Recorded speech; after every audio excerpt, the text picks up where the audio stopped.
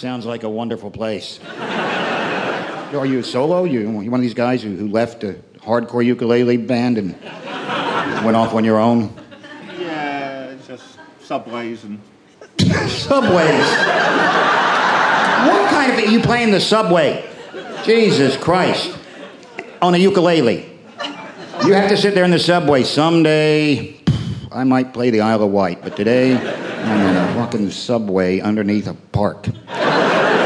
All right. Anyway, to get back to my point, there you are at the World Ukulele office with a shitload of paperwork and 4-string chords and inversions, and your boss is breathing down your neck. This isn't going to work at all, is it? Fuck you. Give me a corporate cubicle. You, fella. Do you play the ukulele as well? No, I don't. What do you do? I work for a local authority. Local authority. Ooh. Yeah, I know. This guy's looking a whole lot better. This guy kind of knows what he does. You have no idea what you even do you? Paperwork, paperwork, paperwork. And tomorrow he'll be breathing down your neck, which gets me back to my original track of thought. Probably got one of those pictures on the wall that's skydivers holding hands, and underneath it says, teamwork. You think, fuck you, teamwork. You're a fat fucking boss, and I'm a council worker.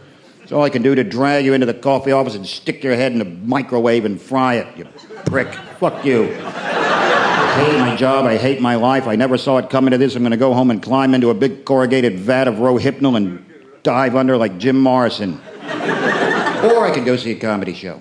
And that is the importance of comedy there, my friend. Because Brits, you put up with shit. You put up with shit, and that's why I come here. People ask me all the time, Rich, why are you always going over to Britain to tell your jokes? What's wrong with Americans?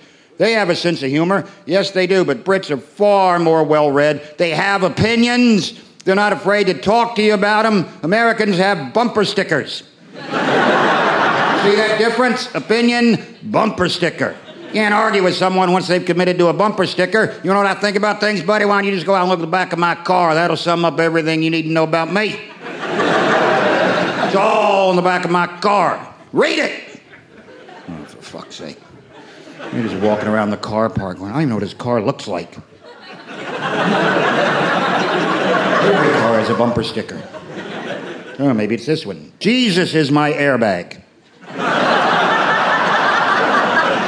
Is that you? Jesus is... That's right, Jesus is my airbag, buddy. You got any more questions? Yeah, what about Moses? Is he your meat thermometer? I'm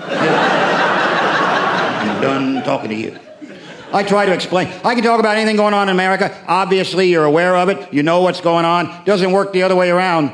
The questions I get asked about Britain. So, you're always telling jokes in Britain there, is what they got that dry sense of humor, don't they? They're like dry, a very dry sense of humor. It's kind of like they like that Monty Python, Benny Hill type humor, don't they? Yes, two forms of comedy, often interchangeable. Sketches and a policeman in a bucket chasing a naked woman. Yeah, who wouldn't get those confused? Yeah, that's what they love. Benny Hill, Monty Python, dry humor. It fucking rains all the time. They're an extremely moist audience, I think you'll find. And they happen to have a sense of humor. Possibly the best sense of humor in the world. Those are fighting words, Rich. See, you know it. There are some Irish in who think, oh, no. We have the best sense of humor, potato. Fair enough. The Irish have a fantastic sense of humor until somebody gets hurt, then it's not remotely funny to the Irish anymore. Whereas the Brits, if someone gets hurt in a joke, it's hilarious, isn't it? You love watching people in pain. You ever watch a guy in his garden step on a rake?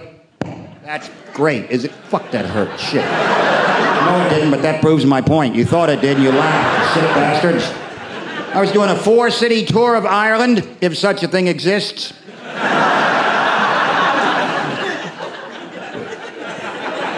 Consider a clapped-out fairy castle and a building site, a city. I was on my way to Limerick. Yeah, there you go. Wow, did I touch a nerve? Are you from Limerick? Yeah. Well, you're going to love this. Strap yourself in, it's not going to be pretty. It was fine. I'm on my way to Limerick. I'm reading the Irish Times. Here's the headline. Cork man drowns.